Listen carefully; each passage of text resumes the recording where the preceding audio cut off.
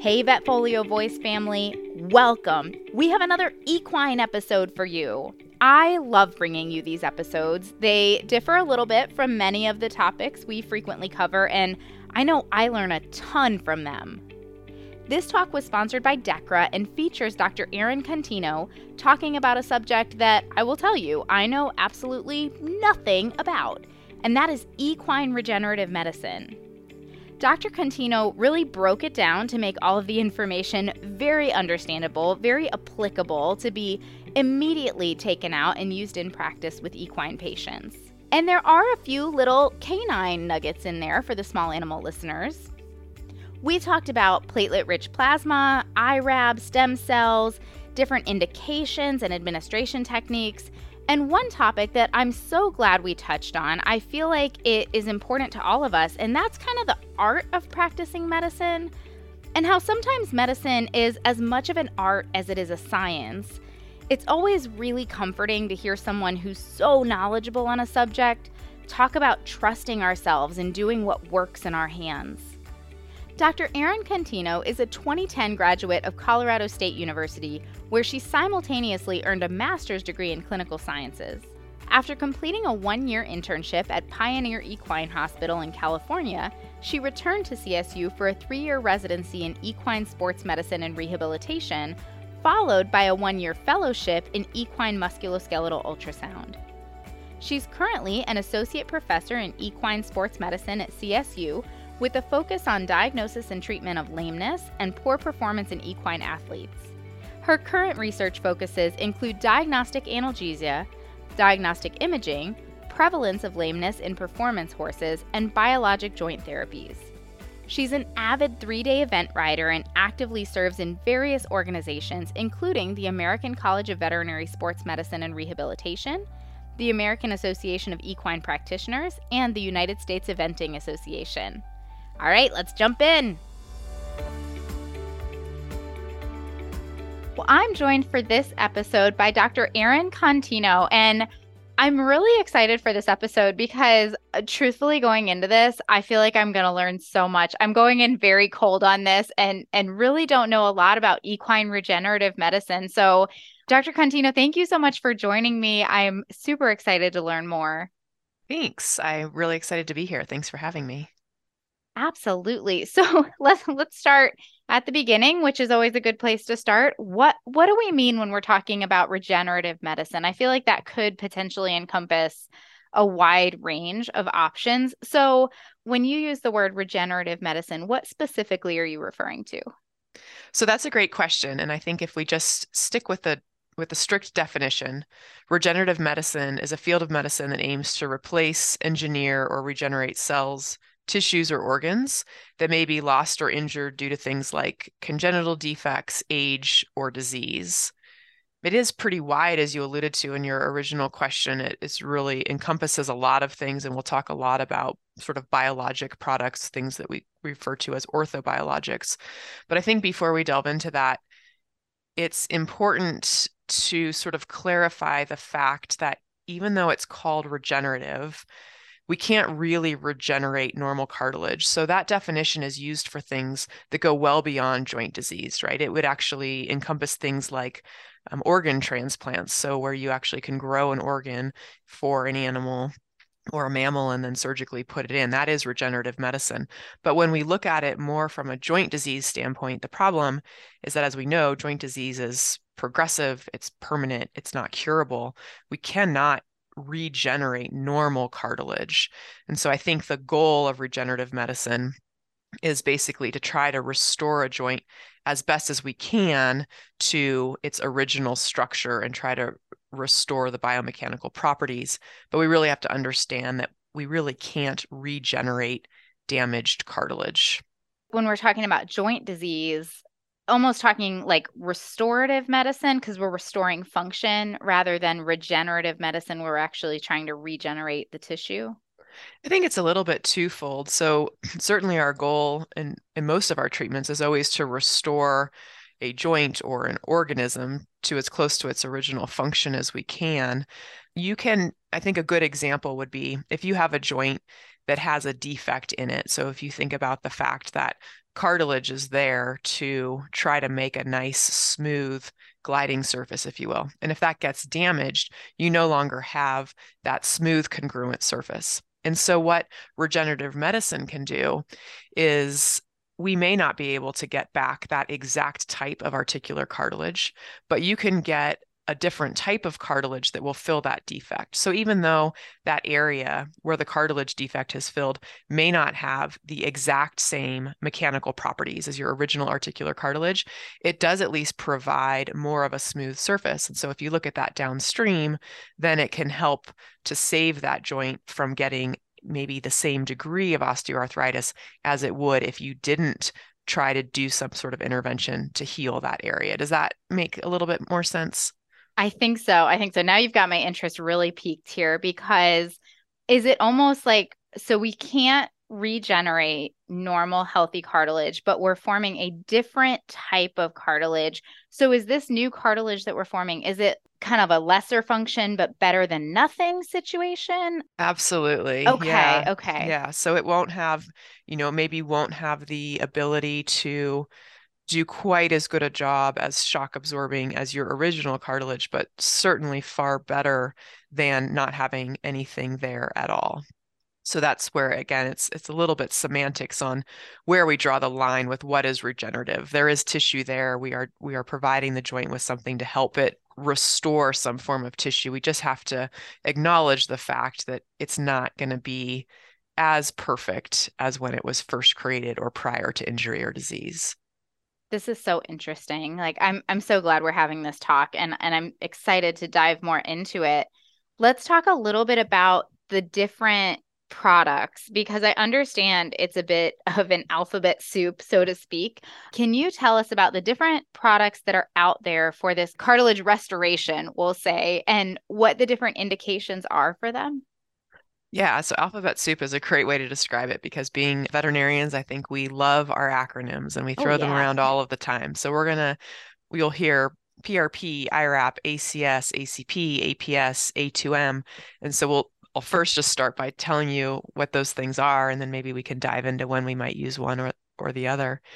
Starting in no particular order, PRP, I think, is one of the more recognized products that would fall into this regenerative medicine category. Its acronym is basically platelet-rich plasma. And I think we're probably all familiar with platelets from the standpoint of what we learned in vet school, that platelets are really good for repairing wounds, right? They're the first thing that get there when you damage a vessel. And they're basically really rich in growth factors. And so we're capitalizing on that. And what platelet-rich plasma is just a concentration of plasma. And by concentrating the platelets in the plasma, you're getting a richer source of growth factors. And so those growth factors are going to help the body basically heal injured tissue. The other thing I want to point out about PRP is that it's a little bit apples and oranges in that field because there's so many different variations of PRP. So there are people who think that you're better off concentrating a little bit less. So PRP technically is any time that you're concentrating platelets at least twofold, but you can find commercial systems that concentrate platelets, well above that. There's a difference in how many white blood cells are contained in that product. So you'll hear often about leukocyte poor versus leukocyte rich PRP, and there's definitely two camps of people that do some pretty active arguing over which one is better. There's a difference in how many red blood cells may be contained in the product, how many times that you centrifuge the product, and if you activate it. So it does make it difficult to compare PRP from one study to PRP in another study because PRP isn't a super specific term. Yeah, goodness. I was going to say of the alphabet soup, PRP was probably the one I had heard of more often than any of the others, but I did not realize the individual variation. So, gosh, it's so much to learn about each individual product in and of itself.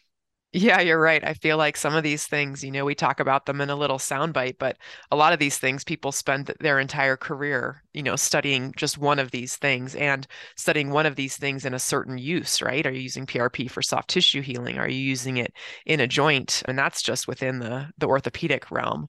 So really we're just scratching the surface.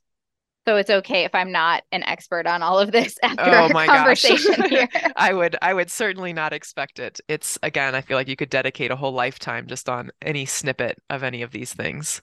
It's so cool, though. I'm so glad that we're diving into it because, I mean, even if we're just scratching the surface here as far as some of the details, just to get some familiarity and understand the degree of complexity that's there is, I mean, it's really interesting.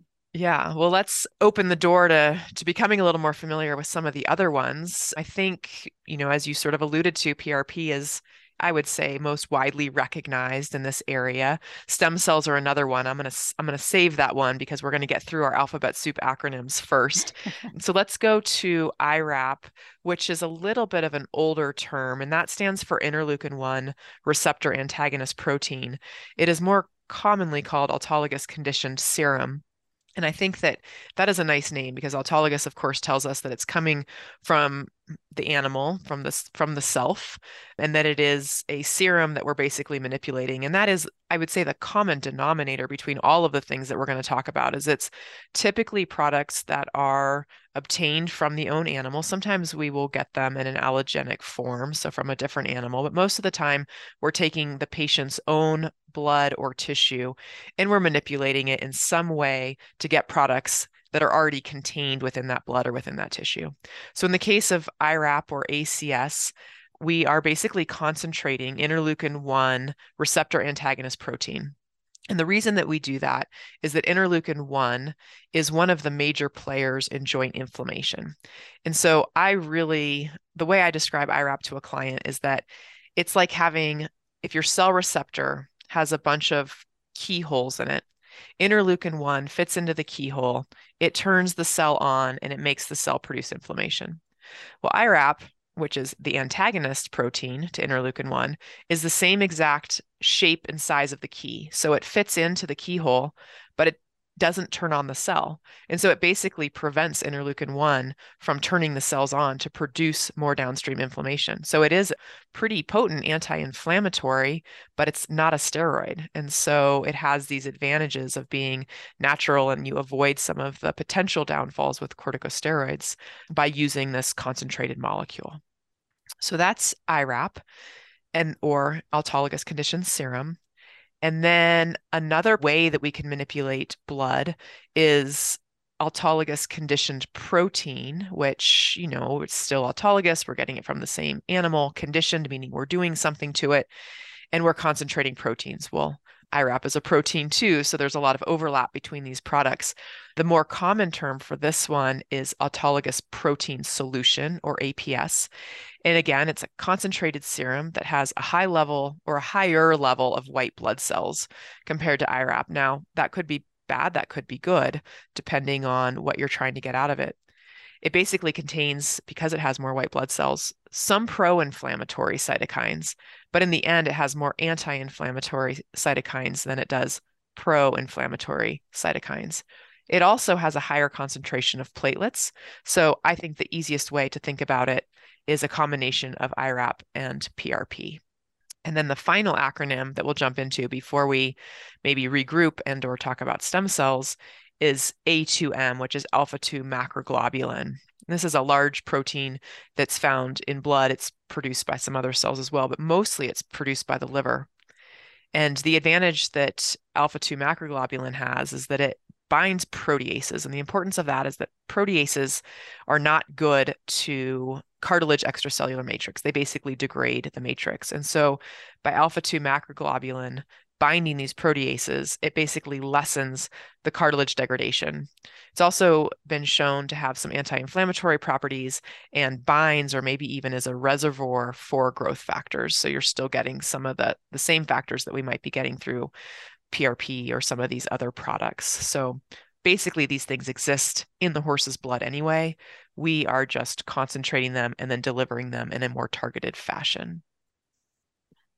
And I am looking forward to diving into stem cells. So I'll hold my next question here for a minute, but that was actually kind of where I was headed next is we're giving these back to the horse in a different form. And so how are we administering them? Like, are these intramuscular soft tissue injections? Are we doing joint injections?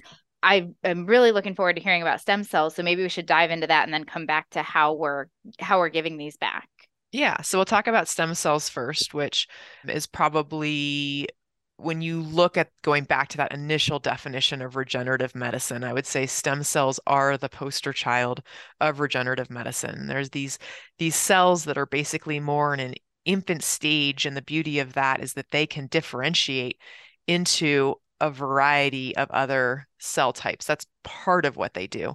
They do have anti-inflammatory effects, and interestingly, they've more recently been shown to actually have antimicrobial effects. So some people are using them for infection or septic joints. In my world, being in sports medicine, of course, I'm using them to try to restore and repair, musculoskeletal tissue. They're can be sourced from a lot of things. You'll hear a lot about them they can be from amnion, they can be from umbilical cord, whether that be the actual tissue of the umbilical cord or umbilical cord blood. They can come from dental pulp, they can actually be found in peripheral blood. But in equine, I would say the two most common sources of stem cells would be fat and bone marrow. But basically, there are stem cells in a lot of tissues in all of us, and our goal is to try to harvest a concentrated source of them. And so that's where bone marrow is a is very commonly utilized, is that bone marrow has a reasonably high level of stem cells in them, or in it, I should say. I'm just absorbing all of this. And so when you're injecting stem cells, the goal for joint regeneration is we're aiming for them to turn into cartilage, like what we were talking about earlier. That is the goal. And it, in fact, has been shown that with bone marrow derived stem cells, that they do seem to have a superior ability to have what we're going to call chondrogenic potential. So that sort of ability to help restore some form of cartilage. So ones that are derived from bone marrow tend to do that better than at least fat-based. That was in a study that just sort of compared that directly. So if I'm using stem cells for a joint, then I do try, if it's possible, to derive that source of stem cells from the bone marrow. And I'm really interested in the antimicrobial effect that you mentioned. I don't know, how much is known about that for septic joints and, different types of infections. I'm sure we've all been between a rock and a hard place trying to treat a difficult infection. Is this something where, you could get a twofold effect if you had an arthritic septic joint, you could kind of go after it from an antimicrobial standpoint and potentially restore some of that cartilage function? Yeah, I think that it does have the potential to sort of act in a multitude of ways. Obviously, in my field of work, fortunately, I don't deal with infection as much as a lot of other people. I have actually used stem cells for that purpose in a case with a horse that had a nuchal bursitis, which is a really hard area to treat. It's pretty sequestered. It's difficult to get systemic antibiotics to that area, and this particular horse appeared to have this infection that was actually leaching almost to the spinal cord. So there was some pretty intense fear that we could do more harm than good by injecting that area directly. So we actually, in our laboratory, have a way to basically stimulate these stem cells to have a little bit more of an antimicrobial effect. So you do something called TLR3 stimulation, and that essentially puts the stem cells in a better spot to help fight infection. Now, whether that's what helped the horse or the multitude of other things that I did to try to treat this horse's bursitis is sort of to be determined. But I do think that it has that potential in joints to where, yes, you could put it in there to help treat infection, but you are also getting some of these other benefits, right? Which is that it's helping set the joint up to restore some of that damaged tissue. I wish it was that easy. I wish it was that straightforward. But the flip side is, in the face of a very inflamed joint, stem cells don't tend to be very happy. So a lot of times we will try to decrease the joint inflammation in another way and then come in after with stem cells for more of that reparative effect. I just feel like there's going to be so much more of this going forward. With what you're talking about here, that's It's fascinating to hear about the potential to influence these cells to have different effects depending on what we need for that patient is such a cool topic. Let's go back to, maybe using this horse as an example. When you did go ahead and inject stem cells, how did you administer them? So, what probably wasn't the best case for me to bring up because it's the only horse that I have ever used systemic stem cells, so literally injected just into the vein. It's actually been described in dogs. So, when dogs are treated with stem cells for orthopedic conditions, they actually do use them a lot more frequently systemically. But in equine, I would say that we're usually using them as directly as possible. And I would say that's true of all of our treatments, right? If you can isolate a problem down to a specific joint, then usually you're going to get the most bang for your buck if you can treat that as directly as possible. So, in the case of joint disease, we would often put the majority of these products that we talked about, we would administer directly into the joint. If you have a soft tissue injury, let's take a bowed tendon, for example, so a tendonitis with maybe a core lesion, then we would take any number of these products and inject them directly into that lesion. So again, the most sort of direct treatment is usually what I opt for. Stem cells are a little bit different than some of the other orthobiologics in that they have this additional benefit, going back to the nuchal bursitis case, that you could administer them systemically, or oftentimes we'll administer them regionally. So we'll take an artery or a vein that is anatomically very close to the joint or the region of interest, and the stem cells will actually hone to that injured area. So we have evidence to suggest that, for example, let's say that your tendon injury had a core lesion and you put stem cells into the core lesion, and you come back a month later and that core lesion now has some scaffolding and it's starting to repair. I may not want to go back into that same hole with my biologic product because I would fear that I would stretch that scar tissue out or stretch that scaffolding out and actually cause more harm than good. So that would be a perfect example of when I might do an intra-arterial perfusion and actually administer the cells into a local artery, knowing that those cells will still hone to the damaged area. Truly, they can go into arteries as well as veins? Yes, that's a little bit trickier from an administration standpoint. So I think a lot of people in equine medicine are very comfortable doing regional limb perfusions into a vein, right? It's how we treat infection quite a bit that way. If you have an infected joint, you may be treating the joint directly, but you'll often be doing a series of regional limb perfusions. So I think most equine veterinarians use that technique pretty frequently. It requires, if you're administering stem cells in that fashion, it requires you putting a tourniquet above the area of interest. So you would, for example, if you're treating a proximal suspensory, you would use the vein that basically crosses the inside of the carpus and you would tourniquet just above that area and leave the tourniquet in place for 30 minutes so that those cells have a chance to migrate out of the vasculature and to the region of interest. I can tell you that horses don't love standing with a tourniquet on for 30 minutes. And a lot of times we're all, trying to get on with our day. And we have found that they actually migrate to the region of interest better when they're administered through the artery. Huh. So that's something that we do under ultrasound guidance. There's a little bit of a learning curve to it, and certainly easier to do in forelimbs, which have a much bigger target. The artery is much bigger and easier to hit in a forelimb than it is in a hind limb. But it is an option. This is so cool. I mean, this comes down to like the art of medicine as much as the science. Like the science is amazing, but deciding how you're going to administer it. Are you going to go directly into the joint? Are you going to do a vein? Are you going to do an artery? If you're going to do a vessel, where do you tourniquet and how's the best way to administer it? It's so neat, all the different ways that these different products can be used. So I know, like, I feel like my answer to every question is like, this is so cool, but it really is. So to give you kind of an actual question here, when you are doing these type of injections, are you ever using these products in combination? Like, does that contribute to kind of the art of it of, okay, well, I'm going to use stem cells, but I'm also going to use this other product. Like, how do you decide what to use? Yeah, that's a great question. I'm going to answer it in two parts. I think I'll answer the how do I decide what to use? And then do I use them in combination separately if that's okay? Because there are so many options, right? I mean, we talked at the beginning about this alphabet soup of options, and it really comes down to practitioner experience and unfortunately, sometimes anecdotal evidence and what our comfort zone is because we don't have head-to-head studies. I can't tell you or tell an owner, that IRAP outperforms autologous, protein solution that outperforms PRP. We just don't have those head-to-head studies.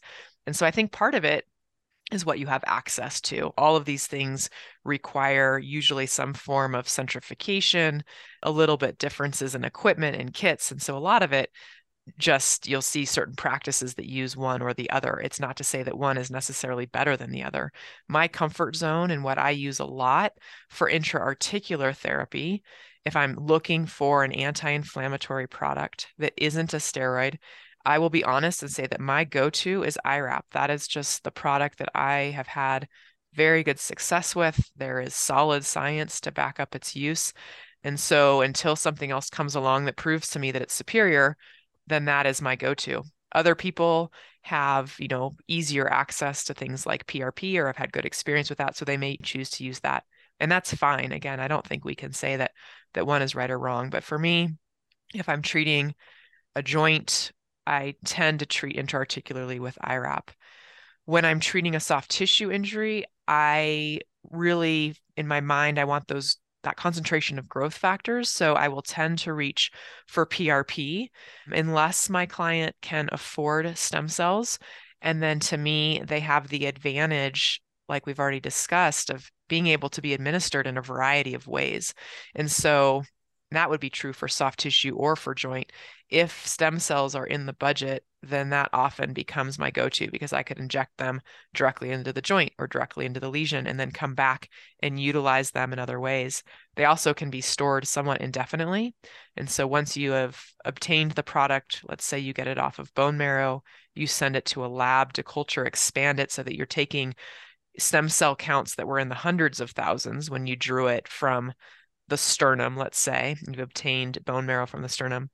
The laboratory will send it through a number of passages where they multiply, and they will send you back into the tens to hundreds of millions of stem cells. So it's a far more concentrated product. So that finances do drive a little bit my decision. But again, for me, I'm relying a lot on IRAP for joints, a lot of PRP in soft tissues, whether that's through a straight PRP product or an autologous protein solution product that also contains PRP. They're probably both drawing on similar science and similar proteins and growth factors to accomplish their goal. So that answers which one would I use? And then do I use them in combination? I find it funny that as veterinarians, I think we're prone to just doing all the things, right? Like, let's throw it all at them. Let's use it all.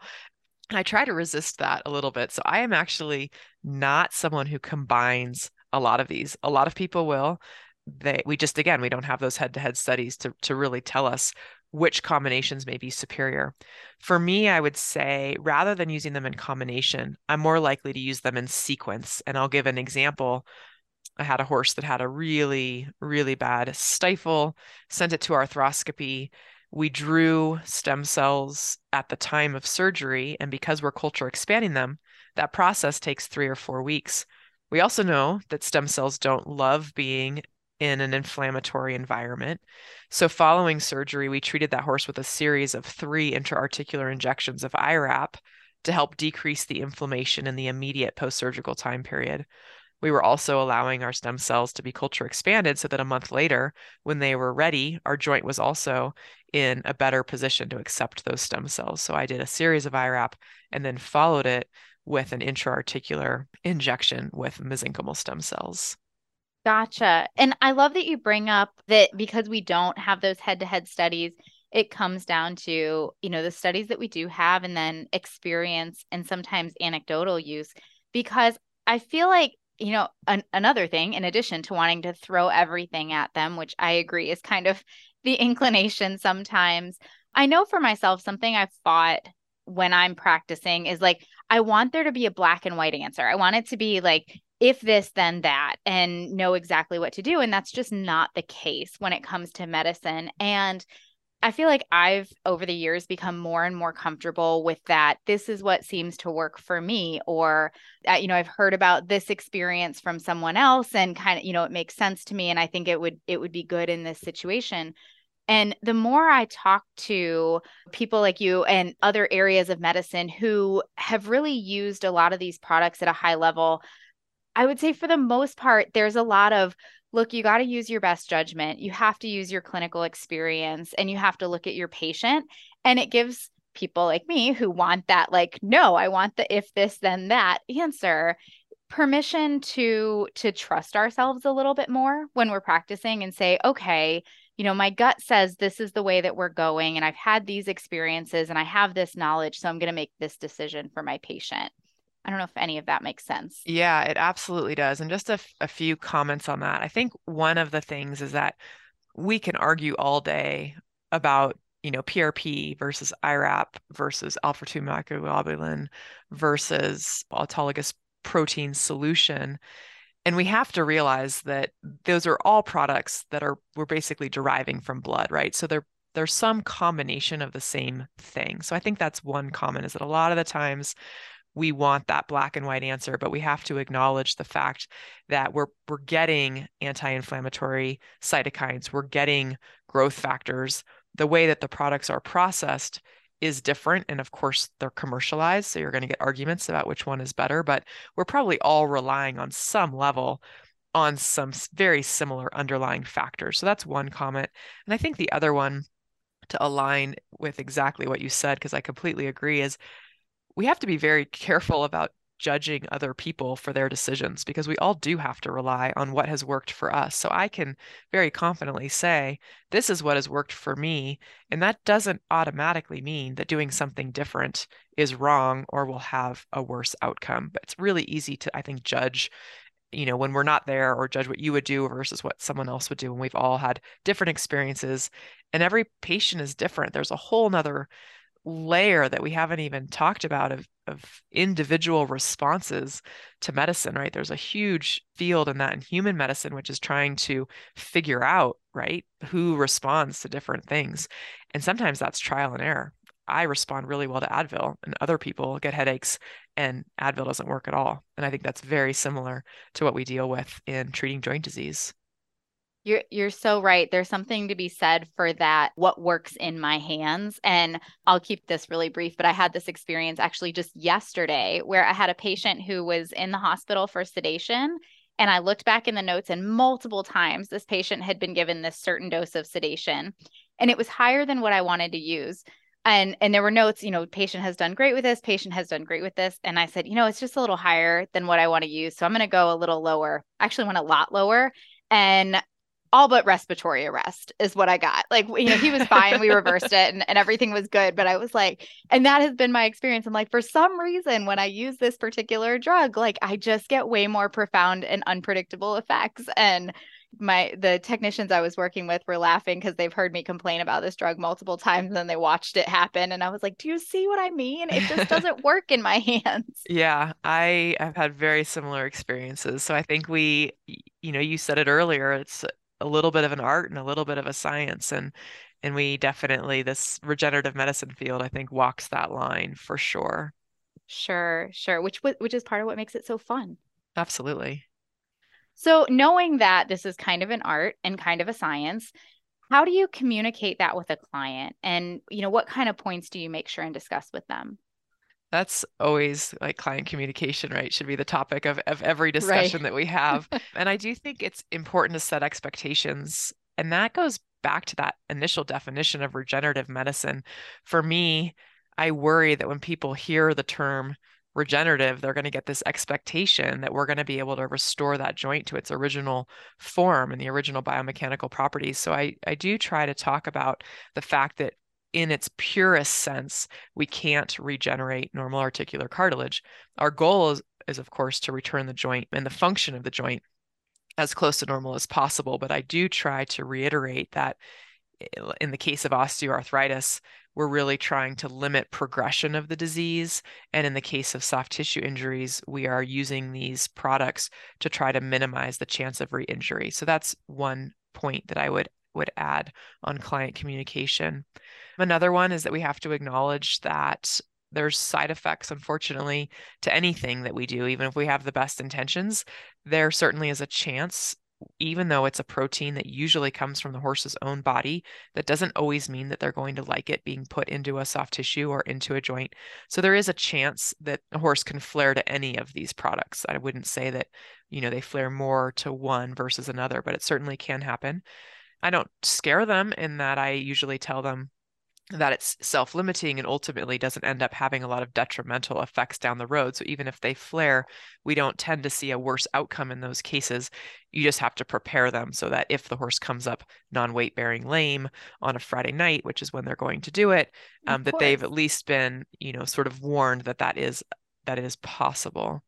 I think one other thing that I try to discuss with them is that because this area is so exciting, it's almost like biohacks, right? We're helping the body do something that it already has the capability to do. We're just helping it along. And so it's a really exciting area and it's considered good, but that doesn't necessarily make other things bad. So I do feel like with the increase in these use of regenerative products or orthobiologics, that there's become a little bit of a sense that corticosteroids are bad. Now, there are certain times when absolutely corticosteroids are contraindicated, but I don't see it as black and white as saying orthobiologics or regenerative medicine is always, good and steroids are always bad. It's not a good guy versus a bad guy. It's just figuring out what your goals are and how these products can best help you reach those goals.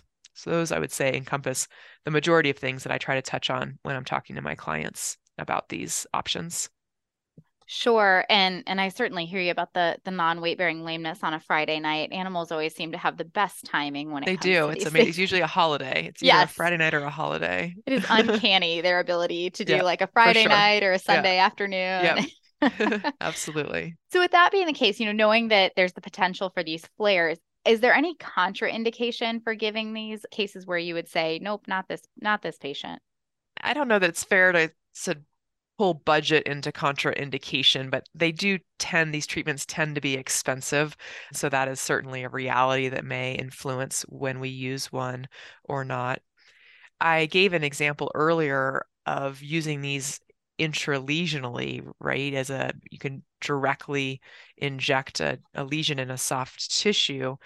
But if there's already scaffolding there, then you do have the risk of disrupting that scaffolding and actually setting that healing process back. So to me, I would put that under the category of contraindication. And it's not so much a contraindication of any given product, it's more with when we choose to use this product. And then like we've already talked about with our client, there is that chance of flare. So again, maybe not a contraindication, but certainly something to be aware of that occurs.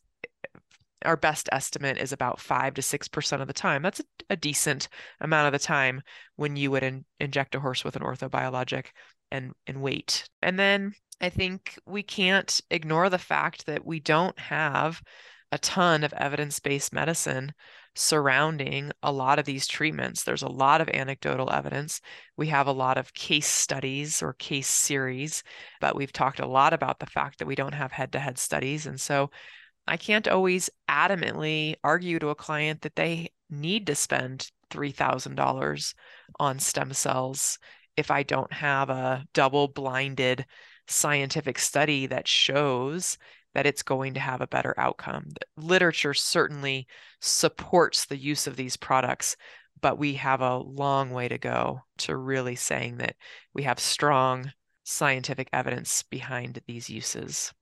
Sure, and I would agree with you. Maybe finances wouldn't be considered a contraindication, but they are an important consideration, for any treatment plan. I think it's very fair to throw those in there and say, yeah, we can do this financial, this time investment, and we don't know exactly how it's going to play out in this particular patient. So certainly an important thing to bring up with so many different treatment options. Yeah, and they're biologic beings, right? So they're not always predictable.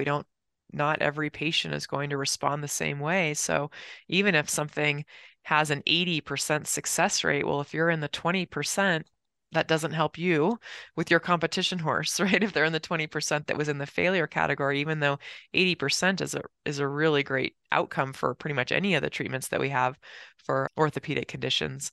And that's usually what I tell people, the same conversation we have with general anesthesia, right? Like 1 in 10,000 horses may have a catastrophic episode with general anesthesia, but if you're that 1 in 10,000, the statistics don't really matter. I had a professor in vet school, and he would say, you can throw statistics at me all day, but the odds for this patient are 0 or 100. Absolutely. Yep. That's so true. It's like a thought that, I carry around with me, but I have to kind of put it to the side a little bit because it can be a little scary. Yes, I agree. Well, I so appreciate you coming on the podcast and talking to us about all of these different treatment modalities. I know we've only scratched the surface, and there's so much more to delve into with each and every one of these treatment modalities. So I hope that we can talk about this more in the future. Any final thoughts you want to share with us before we wrap up? Yeah, I think it is just a really exciting area. There's lots of promise for a lot of these products. I would just say stay tuned because there's certainly more to come. The other sort of final parting thought is something that I think we should be very proud of, is that it's actually one of the areas that I think that we have outpaced human medicine. And we can't say that very often in veterinary medicine, but I do feel like we are really at the forefront of this research and its use. And I think that's really, really exciting. That is really exciting. Gosh, now I just want to sit here and talk for another hour about all of this. But I know we have to wrap up here. So thank you again for coming on and talking to me about all of this. Of course. Thank you so much for having me. It was a pleasure.